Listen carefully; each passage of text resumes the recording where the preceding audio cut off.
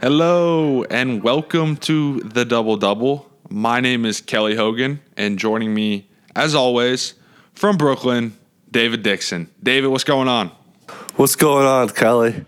I would like to say it was a peaceful night of sleep, but I guess I'll never be able to go to bed early ever again during free agency. No, so while we were sleeping, Kawhi Leonard did the most Kawhi Leonard thing possible and signed with the Clippers for 4 years, $142 million, and essentially teamed up with Paul George. The Clippers dealt for Paul George from the Thunder. In exchange, they had to send out 4 unprotected first-round picks, a protected first, 2 pick swaps, Danilo Gallinari and Shai Gilgeous-Alexander, who was a very exciting young point guard. This trade was a lot for LA, but I think you kind of have to think of it as you're trading for both Paul George and Kawhi. David, what was kind of your first reaction when you woke up and saw the news? My first reaction was that I thought I was dreaming, that I was still awake, or that I was still sleeping and not fully awake yet. And then I see all the texts from you and Harry and Jordan Sears. It's like, oh no, this is real. And then I went to the source, Woj, and I saw that it was indeed real. And I was flabbergasted. I was stunned.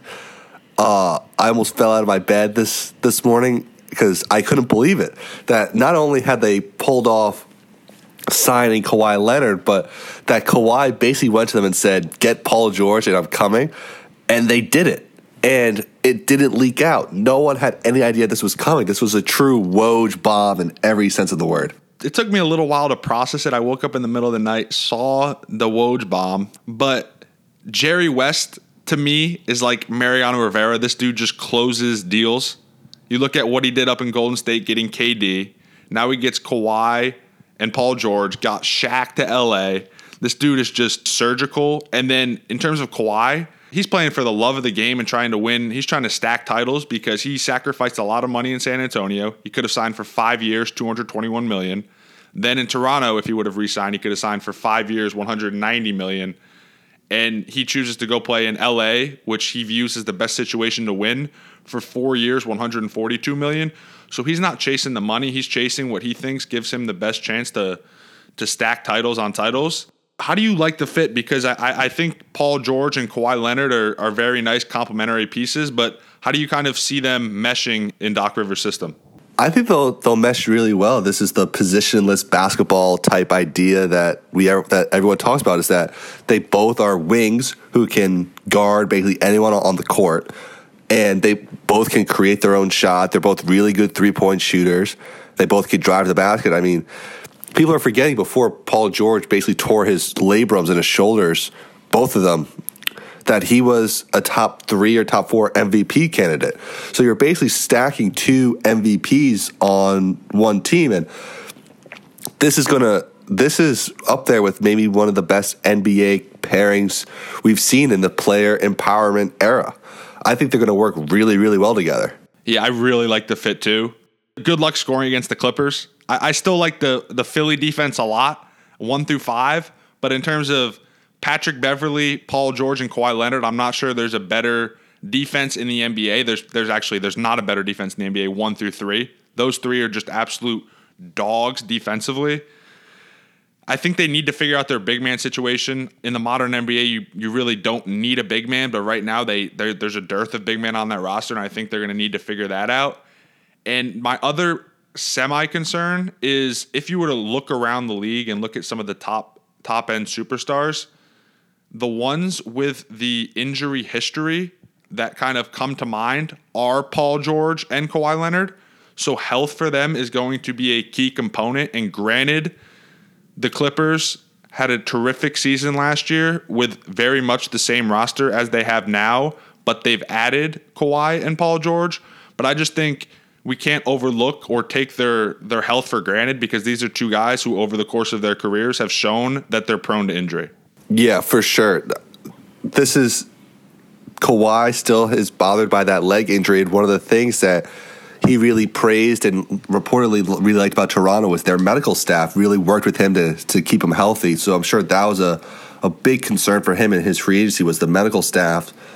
And as you said too about Paul George had that freak leg injury playing for Team USA, then he's also had, these shoulder injuries and he just keeps he's a guy who's been banged up before, and the NBA season is a long grind, and these are two guys who maybe we'll see a lot of load management for them this year and the years going forward. But just on paper, when you look at their roster,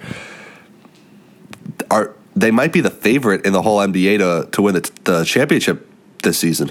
That they might be. They're still vying for supremacy in their own town. I think that's still a debate, whether it's the Lakers or the Clippers. The Clippers right now probably have the upper hand, but I still would like to see what the Lakers do to kind of wrap out free agency. We can hit on them in a minute, but I mean let's get back to the other team in this deal, the Thunder. Sam Presti seems as though he's ready to just scorch earth and rebuild. It seems like the next logical step in this progression is probably to deal Russell Westbrook. Would you agree? Potentially. The point about the Thunder that I want to bring up before we dive into it about their guys on the roster currently is, so you mentioned at the top that this is basically a trade. The Clippers are giving up all these picks and assets for Kawhi and Paul George, but all the assets are going to the Thunder.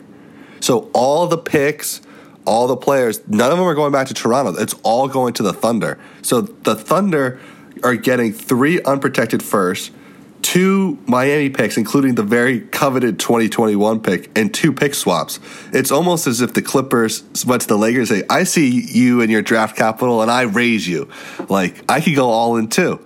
So for Sam Presti to basically get all this and understand the desperation that the Clippers had, it's incredible. It's exactly what we were talking about with David Griffin's capitalizing on the Lakers' desperation to get all those picks and assets. He was a really great job, and I don't know about Westbrook.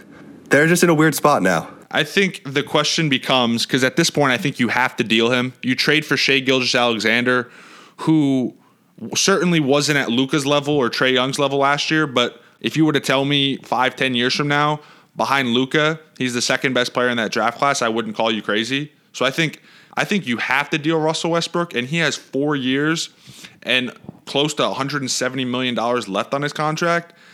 The question becomes, is that viewed as a positive or negative contract? And for me personally, he's over 30. He's a guy who relies significantly on athleticism. I think that is a negative contract. So therefore, there's the possibility that Sam Presti may have to attach assets to dump him.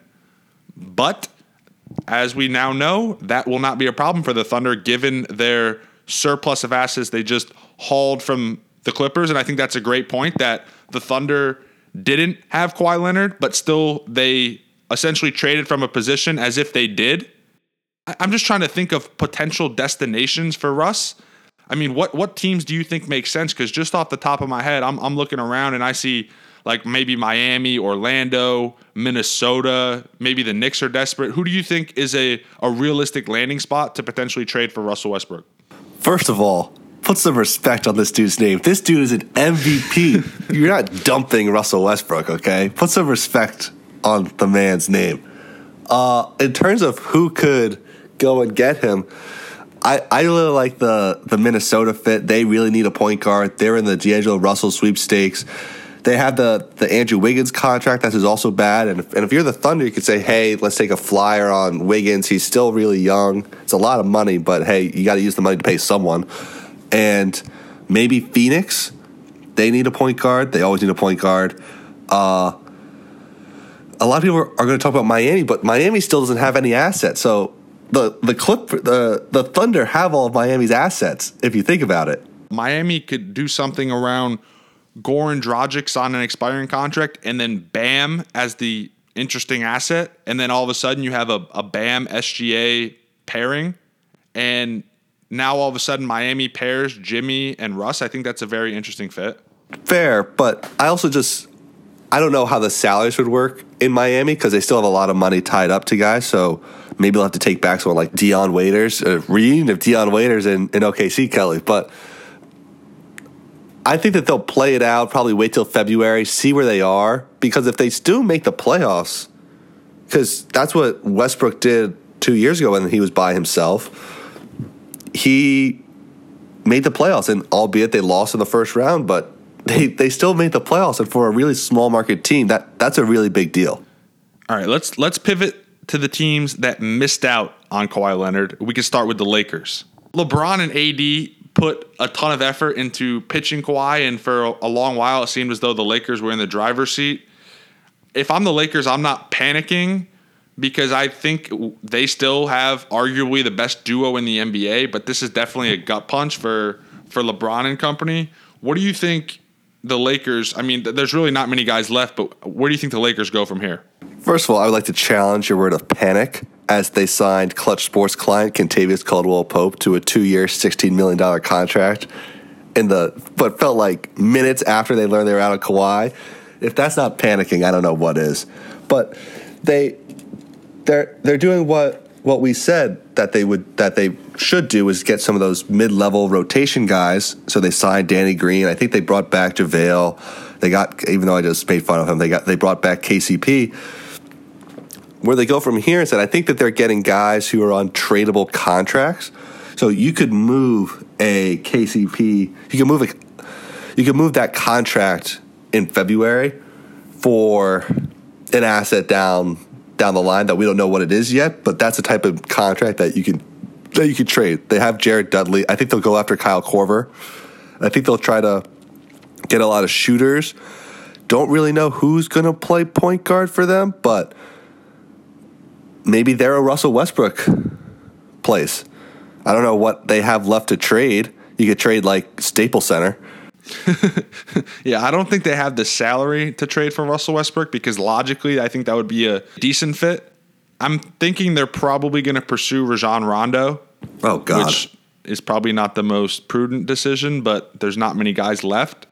People are starting to crown the Clippers as certified favorites in the West, and while I agree that they're certainly improved and a team that won 48 games last season without any superstars who then adds 2 all-NBA players, but I'm not ready to write off the Lakers, and I know the Jazz have made some pretty great offseason signings and additions, but where do you think things stand in the Western Conference in terms of favorites? We have, the Nuggets, the Blazers, the Rockets, the Warriors if Klay comes back. It's a loaded Western Conference. Who do you think should be considered the favorites heading into the 2019-2020 season? So before I answer that question, I want to just make sure for everyone's going to be in our mentions on Twitter. Yes, I know that the Lakers signed Quinn Cook. They still need a point guard, people, okay? But so going back to your question, I think that the Clippers are the favorites. You signed the best available free agent for this upcoming season because obviously Durant is hurt and Kawhi just won the title. And Kawhi teaming up with Paul George, where this is still Kawhi's team, there's no doubt about it. So when you mentioned earlier about stacking titles, Kawhi is doing this, but he's also doing it as the man. He said, I just want as the man. I'm not going to go join LeBron and be the third wheel. So I think he's already proven he can win on his own. And I think that means the Clippers are the favorite. I got the Lakers right after them. It's hard to bet against LeBron and the Anthony Davis combo, and they'll figure it out. I like Denver and then Utah. I think people are forgetting that Denver was a 2 seed last year. They're really, really good. Yeah, and Michael Porter Jr. is coming back? Yeah, they got MPJ, who just got hurt. He's going to be out of Summer League, but he'll could only be a positive because if he doesn't play, great. They won 56 games without him last year. If he comes back, okay, he can only help them because if he doesn't help them, he just won't play.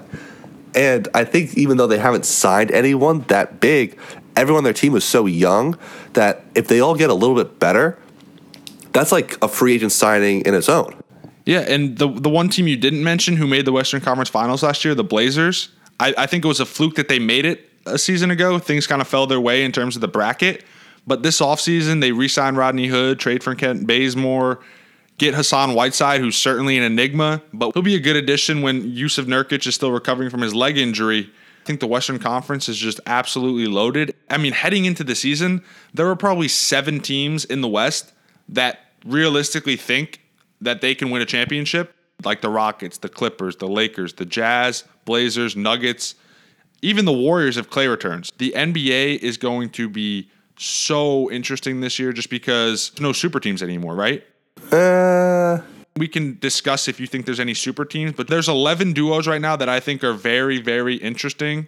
Kawhi and Paul George, LeBron and AD, KD and Kyrie, Curry and Clay, Harden and CP, Kristaps and Luka, Giannis and Middleton, Embiid and Simmons, Dame and CJ, Jokic and Murray, and Kemba and Tatum. You tell me if you think there's a super team out there. I think there's 10 to 12 teams heading into this season that if you told me they win an NBA championship, I wouldn't be shocked.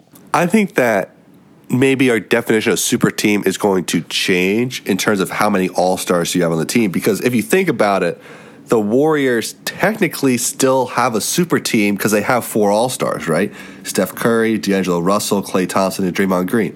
But we don't think of it as a super team as much, right? And maybe it's just changing. I still personally think that the Clippers and Lakers are super teams because you arguably have 2 of the 5 to 7 best players in the league on the same team. So it's no longer the Warriors or the Heat where it feels like 3 of the top 10. It's only 2 of the top 7, which, is still pretty good. I think it's a stretch to call some of the guys you did the best duos and for the super team maybe in the future. Like I think that Luka Porzingis duo could become a super team in the very near future where we see where those guys take a leap. But just as you said, I think there's 7 teams that could realistically think they have a chance to compete for a title this year. Right now, when I sketch it out, I got Houston as the 7th seed, and they have the lock for an MVP candidate in James Harden, and they're going to be the 7th seed, it feels like. It's the West is crazy. I think behind the 2 LA teams, I think Houston's right there. Really? The way Houston plays in the regular season, I wouldn't be shocked if they finish towards the top of the Western Conference. But the Raptors, they win a championship. No one can take that away from them. If Masai Ujiri had to do anything over again, he wouldn't change a thing. But moving forward, what do the Raptors do? Because now all of a sudden, they're a team filled with expirings. You have Kyle Lowry, Marc Gasol, who opted into his contract, Serge Ibaka, all on expiring contracts. You can look to deal them and potentially build around Pascal Siakam, or you can try and keep that crew back together. But ultimately, if you do, I think you're treading water. I think that they'll become what the Grizzlies were this past year, which is they have a foundational piece or two that they really want to build around. Obviously, Pascal Siakam is better than Jaren Jackson is. But they have the assets now at the trade deadline. They can help a contender. They can trade Marc Gasol to a contender. They can trade Kyle Lowry to a team that wants to contend, and they can get good assets back in return. Masai's wanted to rebuild since basically he got the job, and now he'll get to do what he wants to do and prove not only can he take a moderately contending team, probably a pretender, and turn them into a champion. Now let's see if he can take it down to the scraps and build it back up to a championship level team again. It'll be really interesting to see what he does. He's one of the best GMs in all of basketball. And he's able to now do it with a championship in his back pocket. Yep. I agree with you that that's probably their optimal strategy moving forward, to start the season with these guys, see how it goes, and then pivot accordingly. Because as it stands right now, the Bucks, the 76ers, the Pacers, the Nets, all of these teams, I think the proper range to kind of stick the Raptors right now, if they keep this team pat without Kawhi, is probably in that 5 to 7 range. I think they're certainly still a playoff team, but I wouldn't put them, let's say, with home court in the first round of the playoffs. But building around Pascal Siakam, I think he showed that he has some great potential in the finals, and he put together some really good games, but also he wasn't the focus of the Warriors. He was still kind of a wingman to Kawhi, so I'm interested to see how he's able to function and how he's able to operate and perform as the main guy, because that is what he's going to be now. And he's a great piece to move around, too. He's a guy where if you listed every team in the NBA, how many of them would say, nah, we don't want him? We'll pass. Maybe 2. It'll probably be Phoenix and the Knicks because they don't know what they're doing. But it'll be really interesting, as you said, because I think Toronto is better than Brooklyn right now. I just got a lot of concerns about what Kyrie could do to that team because, A, he's always hurt, and B, he's just a weird guy and I think a really difficult teammate. So we saw what happened in Boston, where I could see it being really difficult in Brooklyn, at least that first year before Durant comes back. So maybe they are a little bit better than them, and they get that 4 seed. And we have to see how Oladipo is playing after that really tough knee injury. But I think that, as you said, the East right now, you should start booking your plane tickets and hotels for Bucks Sixers Eastern Conference Finals. I'm looking at you, Leo. Leo can wrap it up quickly with who you think on July 6th, now that a lot of the dominoes have fallen, if you had to predict right now, and we won't hold you to it, we can reset once the season gets closer, but as it stands right now, who's your finals matchup for next season?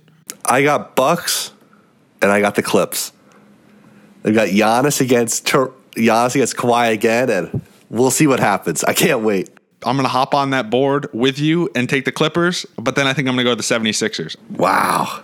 Al Horford is somewhat of a Giannis stopper. Not great, but he slows him down a little bit. But the crazy part is now this is kind of the end of the NBA season because the best free agents are off the board, and we'll get leaks here and there about Space Jam 2 and maybe a couple trade rumors, who's unhappy and stuff, but I think Woj could finally go to bed. I think Woj can go on vacation for a couple of weeks, lay low, stay off the grid. I mean, I was constantly checking my phone just to see if Kawhi Leonard signed. I felt like, he's had the whole sports population held hostage for the past 3 or 4 days, and then he decides to choose his destination at 2 a.m. Eastern on a Friday night in the most Kawhi Leonard way possible. Yeah. I mean, the most Kawhi way was, as we talked about, is no one knew, there was no news, and it was the first day of training camp, and Kawhi just showed up to a team and was standing on the side like, hey, you guys need one more? And that would be like the most Kawhi way ever, just like showing up to a team and be like, all right, I guess I'll play with you guys. But you got to love the NBA. This just news breaks in the middle of the night. Here's a question for you. Would you rather the news break at Friday at like 2:30 a.m. Eastern time, or right in the middle of your 4th of July barbecue like it did for Kevin Durant back in 2016? If he was considerate, he probably would have done it before July 4th. Yeah. He waited until July 6th, I guess it technically was. But this is a very big decision, and granted, tampering is a thing, and he's had weeks, I guess 2 weeks since he played in the finals to decide, but I don't think him taking a couple days is out of the ordinary. So, and also, people forget that when LeBron re-signed in Cleveland, he did it, as I just looked it up, on July 11th. So he took 10 whole days to decide where he was going to go. We were freaking out because Kawhi took 4 days to make one of the biggest life decisions he's ever had to make. It's ridiculous. That'll do it for this episode of the Double Double. Thank you, everyone, for listening. If you wouldn't mind, please subscribe, rate, and review on iTunes. 5 stars would be much appreciated. If you have any feedback for the show, good, bad, or indifferent, you can reach us on Twitter. Our handle is DBL_DBL podcast, or you can shoot us an email, doubledouble402@gmail.com. Thanks again for listening. Take care and make it a great day.